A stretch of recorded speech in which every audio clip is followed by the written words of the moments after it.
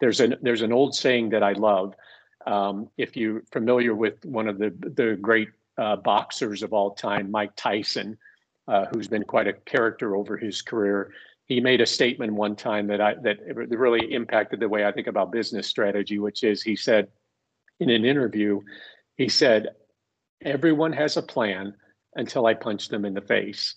Which and there's not a one of us that has ever created a strategic plan where a couple of weeks after we put the plan in place, we get punched in the face.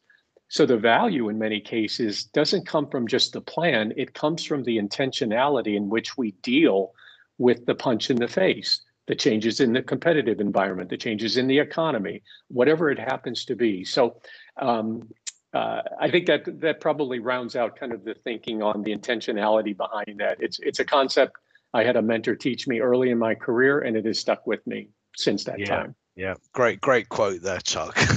I love that quote.